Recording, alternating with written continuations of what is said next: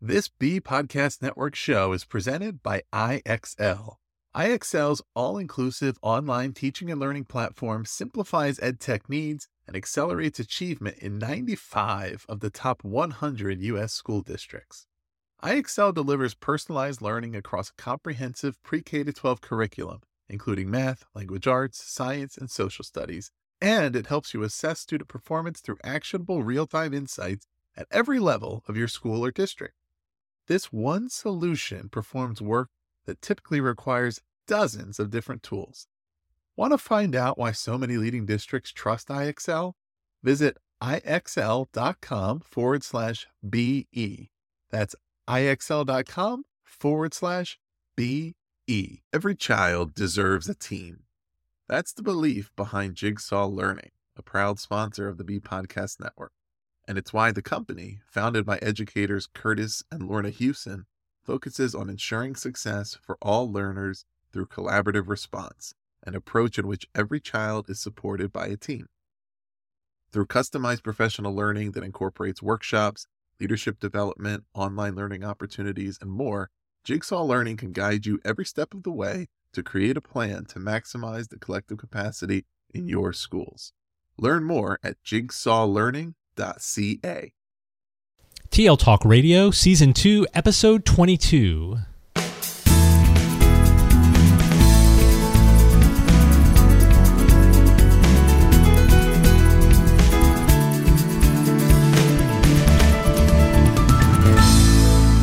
Welcome to Season 2, Episode 22 of TL Talk Radio, a regular podcast with Lynn Fuini-Hetton and Randy Ziegenfuss, where our goal is to engage you in learning, motivate you to share your work, and inspire you to lead for the change we need in schools for the digital age. I'm Randy Ziegenfuss.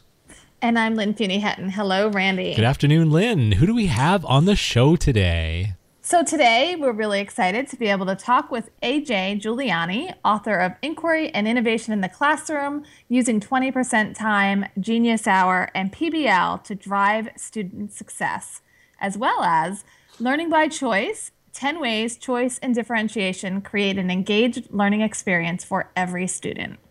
AJ currently works as an Education and Technology Innovation Specialist at Upper Perkiomen School District in Pennsylvania. Previously, he was a K-12 technology staff developer overseeing a one-to-one initiative, a middle school ELA teacher, and a high school English teacher, as well as a football and lacrosse coach. AJ believes strongly in the inquiry-driven education movement. With 4 children of his own, he wants them to grow up in a world that values their ideas. Many of you may read AJ's blog. He shares his ideas and thoughts of intentional innovation and the future of learning at ajjuliani.com. Welcome to the show, AJ.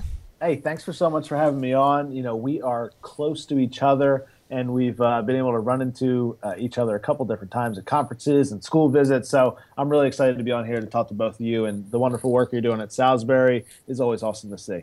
Well, awesome to talk with you as well, and especially around this topic of inquiry-based learning, something we're all quite passionate about.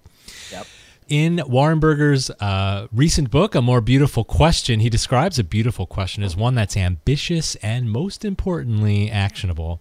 So we heard about 2 of your books here. What is the beautiful questions, or what are the beautiful questions behind your books, Inquiry and Innovation in the Classroom and Learning by Choice? You know, I think for us as teachers, we get in front of our students and we just, more than anything, we want our kids to be motivated and engaged. And for me, the beautiful question came from my own being a teacher in front of 11th grade students about 6 years ago. And the question I was asking myself was, why don't my students care? That was really the question that drove me to research motivation, read about Daniel Pink's book Drive, and it led to this book because it led to the 20% Project. And the beautiful question behind Learning by Choice was, how can we give students ownership in as many different ways as possible in our classroom? Because in my first book, I talk about the 20% Project and Genius Hour and how we can give students a choice and inquiry in their actual learning 20% of the time or an hour of the time. But in the second book, it was more, all right, you don't have all that time. You have to cover curriculum. You have kind of limitations. How can you still give students choice? And so I think that the beautiful question that we all ask as educators and teachers and leaders is, how can we have motivated students, engaged students? And that's really what drove both those books. So making a connection to what you're saying here, you're actually participating and engaging in your own inquiry through this process. And you have a common thread through your books and your work. I also had a chance to see you at Pete and see the Pennsylvania Technology Education and Expo conference this past February, and you talked there about learner agency. Can you share with us why you think learner agency is important and what we can do to develop it in our learners? Yeah, well, I think when we have students who have ownership, right, and that's really kind of the learner agency, is they are agents, they're able to create their own learning path, so to speak. When you have students that are doing that, they're mimicking what they're going to do in the real world, right? And their real world is what they're having right now. So it doesn't matter if they're a 10-year-old or 16 or 18 or 25, when they have choice and ownership in their learning path, that is what's going to happen to them the rest of their life. And I can't tell you, I had so many 11th grade students that were a year and a half away from graduation, a year and a half away from making every decision on their own, for choosing what they do every minute of their day, not having a teacher or a parent tell them what they're doing, and they had no idea what they wanted to do. And so I think too often we fail at giving some agency and some ownership to our students in the classroom, in extracurricular, in all different types. It doesn't matter if it's a tech ed or an English class or a math class. Learner agency doesn't just prepare students for a real world, but it prepares them to make an impact on the world right now because they have a choice and some ownership. And so I think agency is a big word. It's sometimes a daunting word for teachers and parents to hear that, but really it's about letting students create their own learning path, because they're going to be doing that the rest of their lives. I think what's interesting about learner agency is it's not only good for our students, but it's also good for our teachers and our leaders too, because as adults, what's the most inspiring professional development that we could possibly have? That professional development in which we have high levels of agency typically in those activities. You're so right. Yeah. And our parents as well. You know, they probably enjoy their job at a high level when they have that kind of learner agency. And so we do have parents, though, that probably don't have that learner agency or don't really understand what learner agency is. So as leaders, how do we advocate for a change such as learner agency or any change that we're talking about here in the classroom? And what are some tips that we can give to educating the community and parents as to why we want to make these changes? Why do we want our learners to have more agency? What suggestions do you have for us to communicate the reasons, the why for those changes? So I was having a conversation with my grandmother. She is 90 years old. Wow. And she is still living full steam. She actually spends half the year in London, half the year in the United States. Wow. She works in a thrift shop in London. She's traveled to India to set up thrift shops there. She is 90 years old and she is still moving. And she had read my books and she was asking me some questions about them. And it was a really interesting perspective because people that were my grandmother's age or 90 years old, they were just happy when their kids got steady jobs and could bring home an income to support their family. And I think, I know when I talk to my parents and a lot of parents of our current students, they want more for their kids. They really do. Most of our parents want more for our kids, but the narrative is broken. They think that the way they can help their kids get more is by helping them get good grades, which will eventually lead to them getting into a good college, which will eventually lead to them getting a good job and having a good life. And that is the narrative. Sadly, it just doesn't work like that. If you look at any of the research out there, I know Bright Bites did a white paper on the current state of work, the future of work. It was fantastic because it's so much research. When you look at it, what you're seeing is there are so many underemployed people. I would say My sister would be one of them. And I think many of us have family members that'd be one of them. They are graduated from great colleges.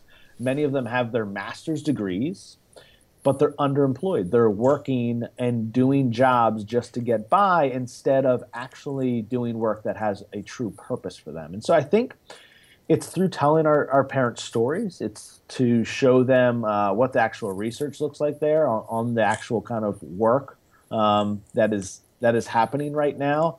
And I don't think they see all the pieces, right? I would love to do a book study with parents and just have them read The World is Flat by Thomas Friedman. Because I think educating them as to what our current state is and what the future state of work is going to be is almost as important as anything we do as leaders and teachers, because I think our students are starting to get it. There's a lot of students that are understanding they have to take more of an entrepreneurial route, and they're being more entrepreneurial in school and outside of school. But a lot of times what's pulling them back to that traditional path, that good grades, good college, good job, is their parents. And so I think having complete dialogues with the community around that. And the problem is a lot of times, and as both of you know, as educators, it's tough to get a forum for that dialogue to happen, right? We have community events, we have parent nights, we have online forums, and quite honestly, it's tough to have a level of urgency around that. And so, I've seen some schools bring in some pretty famous people to talk about it, because sometimes we pay more attention to famous people. But I do think, as school leaders, as teachers, we just need to start talking about what the real narrative is versus what the narrative I think many of our parents believe is. And that's kind of a place to start the conversation. And we've certainly experienced some of that you're talking about in terms of, we'll offer a coffee and conversation and we'll get a handful of people. We offered a visioning session. We had only 3 people show up to talk with us. So certainly can empathize with that. One way we can get our story out there and change the narrative is by talking about using social media and technology. What is the role of social media and technology, and how can it help us in this transformation for teaching and learning? Well, it's where the attention is. So when people talk about technology and social media, I think sometimes we overstate the actual importance, and the importance is it's where the attention is. It's where our students' attention is. It's where our parents. It's where our attention is. Right. That's where we spend a majority of our time, multitasking, communicating with people, talking with people, and that kind of extension of our brain and our lives is very real. And so the role of technology and social media in transforming teaching and learning is we need to shift where we're putting our attention and how we're communicating with students and how we're communicating with our communities as a whole. Whenever somebody is learning, it starts with attention, right? You can't learn something. If somebody's listening to this right now, but they're not really listening to it, right? They have it on the background and they read a book or they're having a conversation, they can't learn anything from it. And so you have to have attention. That's normally because they're interested in something or it's out of necessity, right, for that attention. And that's where social media and technology is. You think about the transition from like radio to TV. I would say right now, Instagram, Twitter, Facebook, Snapchat are the NBC, ABC, CBS of our current generation. That is where the attention is of our students. That's where we can connect with them. And so when you hear people saying, I don't know if I want to get started with that whole remind thing and sending students text messages, well, why wouldn't you? That's what they're looking at. 99% of text messages are read and under 50% of emails are even opened. Social media, the same thing. That's where they're hanging out. That's where their attention is. And so the transformation is subtle. It's us still doing what's best for students, but transitioning to a different platform. And so I think social media and technology help us do 2 things that always matter in education, and that's be more human and more social. It's mattered for the longest time. It still matters now. That's our platform to do it.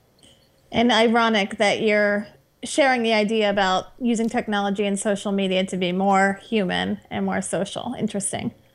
Let's move the conversation from technology to time. How do we need to think differently about the use of time? Schools traditionally have this paradigm of time where it's very limited and it's packed with all sorts of things. So as we want to move towards a different vision for teaching and learning, how do we need to rethink or think differently about time, how teachers use it and how students use it? Well, we have just over 14,000 hours of class time between K to 12. And that's a lot of time. And I think we have to start looking macro at how we use our time. Too much of it is looking at it on the micro level. What are we spending that 45 minutes in a class? And we talk about things, and a lot of research has been done on that micro level. Like, we know that learning happens best in 10-minute chunks, right? We know from the research that that happens. But I think what we don't do a good job of saying, okay, in our K through 12 experience, or if you're a high school person, just in our high school experience, or middle school or elementary, in that experience, those 14,000 hours, what should we be focusing on? What type of activities should take up the majority of that time? Is it okay for 85% of that 14,000 hours to be spent with students sitting in desks? Because if I told you, and I told a parent that 11,000 hours students are going to spend sitting in desks, they probably wouldn't be happy. We wouldn't be happy for our own kids. But we don't ever think big picture. And so what we need to do differently about time is take it almost like that understanding by design, right? Like, take it all the way back, that backwards design. In those 14,000 hours, what is the percentage of time students should be creating and making? What is the percentage of time they should be inquiring and having their own choice? What is the percentage of time they should be actually taking standardized tests? What is the percentage of time they should be having? And there's all those different things that we need to talk about bigger. And then think about, okay, those hours are already structured and a lot of them are dictated by the state. So let's make the best use of them. Mm-hmm. Because when you go down to the teacher level, right, when you're saying to a teacher, figure out how to make the best use of your 45 minutes of time, well, a lot of that 45 minutes of time has already been dictated for them. It's already been told to them how they should use the majority of those hours. Mm-hmm. And so they don't have much of a choice to change it. It's why so many teachers write me emails and say, I love 20% time or Genius Hour, but I just can't do it. My current curriculum, my current state of where I work doesn't allow me that enough time. And so we're dealing with these micro changes when really, as an entire K through 12 spectrum, it needs to be overhauled in terms of what our students are spending time doing. 30 years ago, I get it. We were in a scarcity mode. There was not access to information and creative power. But right now, I'm holding a cell phone in my hand that most of our students have, and it's the most powerful learning, creation, and communication tool in the history of mankind, and we're not even using it in our schools during that time. And so that, to me, is the biggest dichotomy right now in schools. When we talk about time, we're like, let's change our schedule. Let's look big picture.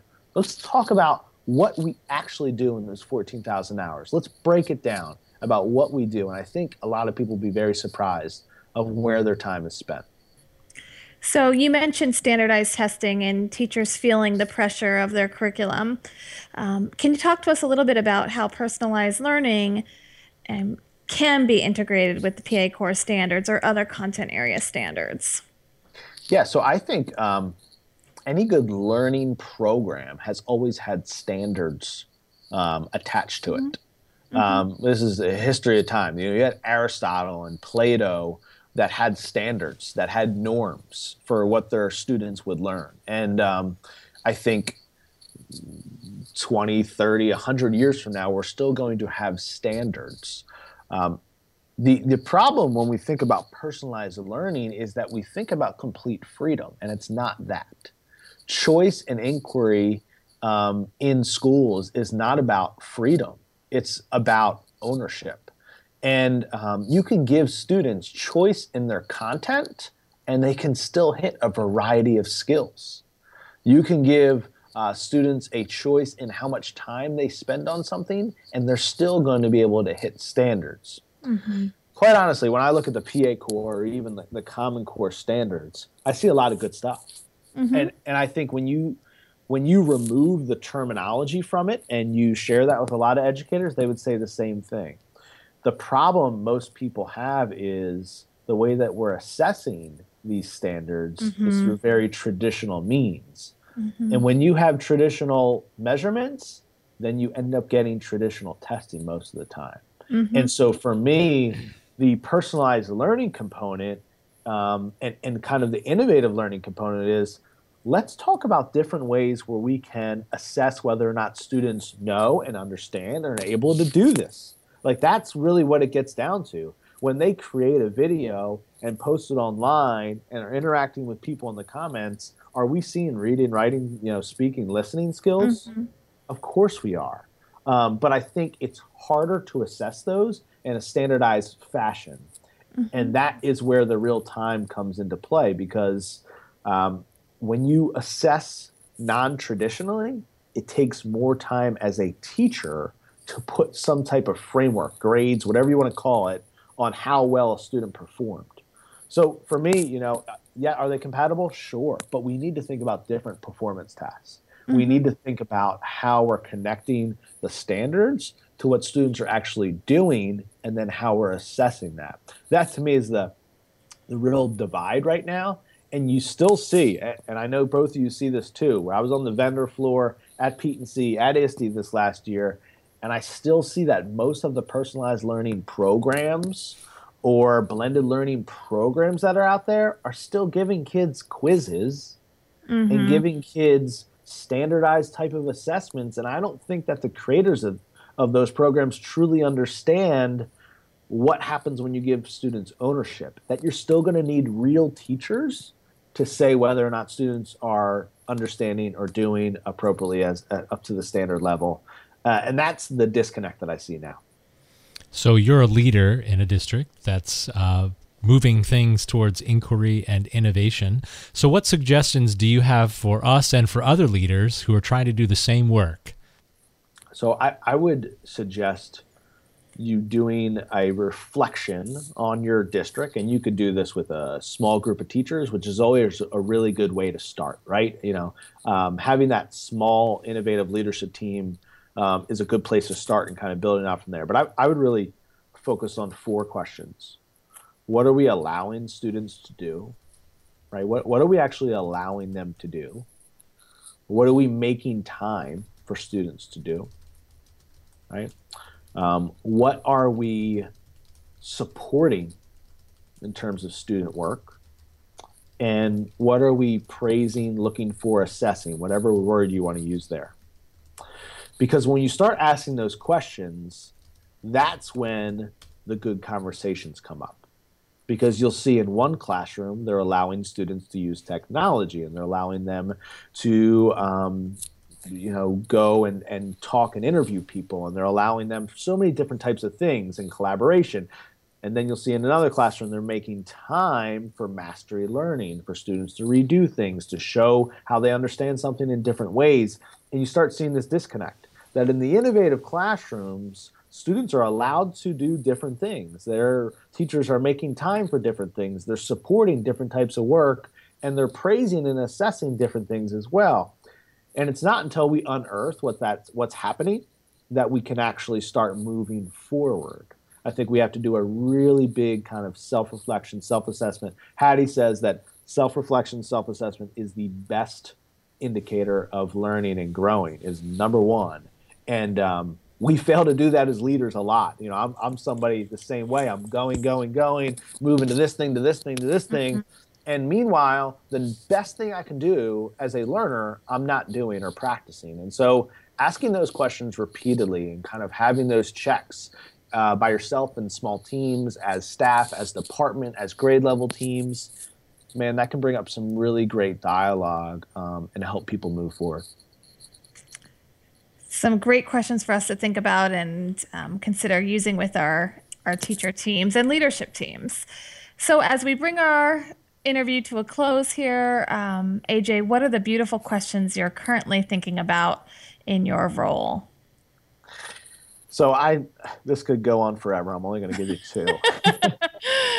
Because I'm consistently thinking, I have 4 young kids, and I'm scared, quite honestly, of what not just their education is going to look like, but also kind of their future, because I see that things are progressing at a speed in terms of technology and our advancements. You look at artificial intelligence, how it's progressing, and you look at virtual reality, how it's progressing, and augmented reality and biotech.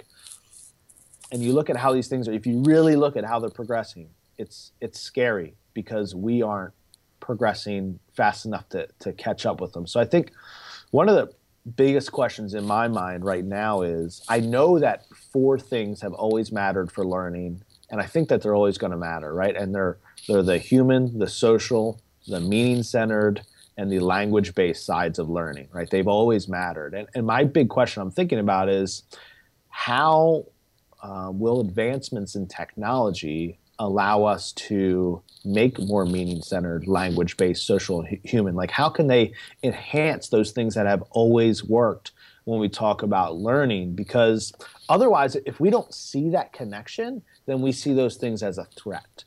And as soon as we start seeing artificial intelligence and virtual reality and augmented reality and biotech, these things as threats, then we lose what we're supposed to be doing as educators, which is giving kids opportunities because they're coming through kind of our educational system. So that's the big question I'm asking. And then a smaller question that I'm asking is, how do we realistically give kids an opportunity to be creative? Because there are constraints, especially in a public school. You two work in a public school, and there's constraints. And I find that so many students, by the time they get to high school, don't see themselves as creative. But then everything you read is saying that businesses and colleges and all these different places want creative students. Mm-hmm. And so there's just a huge gap, right, where our students have kind of been playing this game of school and haven't had that many opportunities to be creative. And so that's just the other big question I'm asking. Realistically, how can we give students opportunities to be creative? Because they're going to have to be creative problem solvers the rest of their life. And we need to do a better job of giving them those opportunities. I really connect with your first question, your earlier question. I think the more that we interview people for this podcast, and if I look back even just 5 years and see how much the real world has changed and how rapidly it's changed, and at the glacial pace that education has changed. And I'm worried as well in the sense of, what's it going to be like 5-10 years from now, and how big is that gap going to be, and what do we need to do now to make sure that that's not a big gap too? So there seems to be more and more urgency that's being created the more people we talk to, and the more knowledge we seem to acquire. I'm definitely relating to that curiosity and question that you shared first. Mm-hmm. Yeah, it's it's scary, but it's also exciting, right? So I think you have both of those things, because there's so many students who we aren't reaching right now that we may be able to reach with these advancements. And so that's like the positive side. I just hope we can stay on that side of things, and have some leaders that are able to experiment and try. Because, Randy and Lynn, it's hard to do something for the first time in a school district. Mm-hmm. If somebody else has done it, then you can reference, oh, well, this school district did this, or this school. It's really hard to be the first one, or, to be the only one. And I think often when we talk about failure and the need for that in schools and everything, we are kind of being cautious about that. Mm-hmm. We're not actually saying we want you to be the first. We aren't saying we want you to be the ones that try to go to the moon. We're saying, 5 other schools went there? Yeah, why don't you give it a shot too? Mm-hmm. And so I think that what happens with this progressive pace of technology is we really just need to let some teachers and let some schools be proactive in their experimenting. Mm-hmm. And if we don't, then we're going to find ourselves on the kind of the opposite side, where a lot of people are saying, what's the need for schools? Mm-hmm. It is a very exciting time in education, despite the sense of urgency. There's so many possibilities and so many opportunities. I just hope that we can take advantage of them. Yes. Yeah. That's exactly what I was thinking, Randy, running through my head. So many possibilities. So thank you so much to AJ for joining us. In the show notes, you can find some resources to learn more about AJ's work. Visit AJ's blog at ajjuliani.com. You can follow AJ on Twitter at ajjuliani. Both books are linked there, Inquiry and Innovation in the Classroom, as well as Learning by Choice. We'll link to that Bright Bites study, that white paper that AJ mentioned. Also the self-reflective conversation questions, which we hope to use with some of our teachers and leaders. And you can even access AJ's innovative teaching toolbox if you subscribe to his site. Each episode, we leave you with a couple of questions to think about with the idea of provoking some conversation. This episode's questions: what are the greatest challenges to moving learning towards inquiry and projects? How are you working to overcome those challenges? And what would you like to learn more about to make the shift?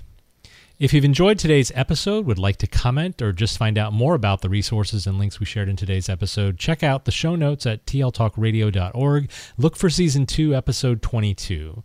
We'd love for you to rate the show on iTunes, let us know your star rating, and consider leaving a 1 or 2 sentence review. If you have time to do that, you'll help new folks discover this content. That's it for now. Thanks for joining us, and we'll see you next episode for a conversation with another innovative thought leader. Thanks again, AJ. All right. Bye. Thanks again for having me on. It was a pleasure. Thank you. Bye-bye.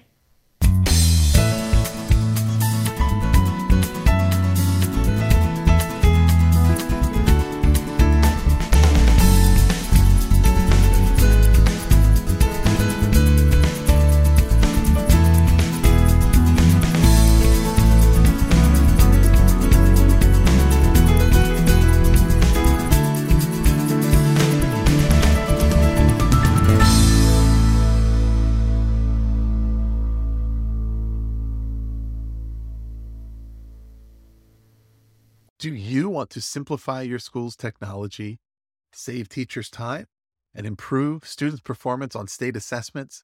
You can do it all, but don't waste another minute. Head straight to ixl.com/BE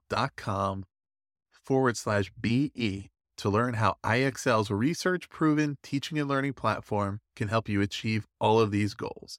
That's ixl.com/BE.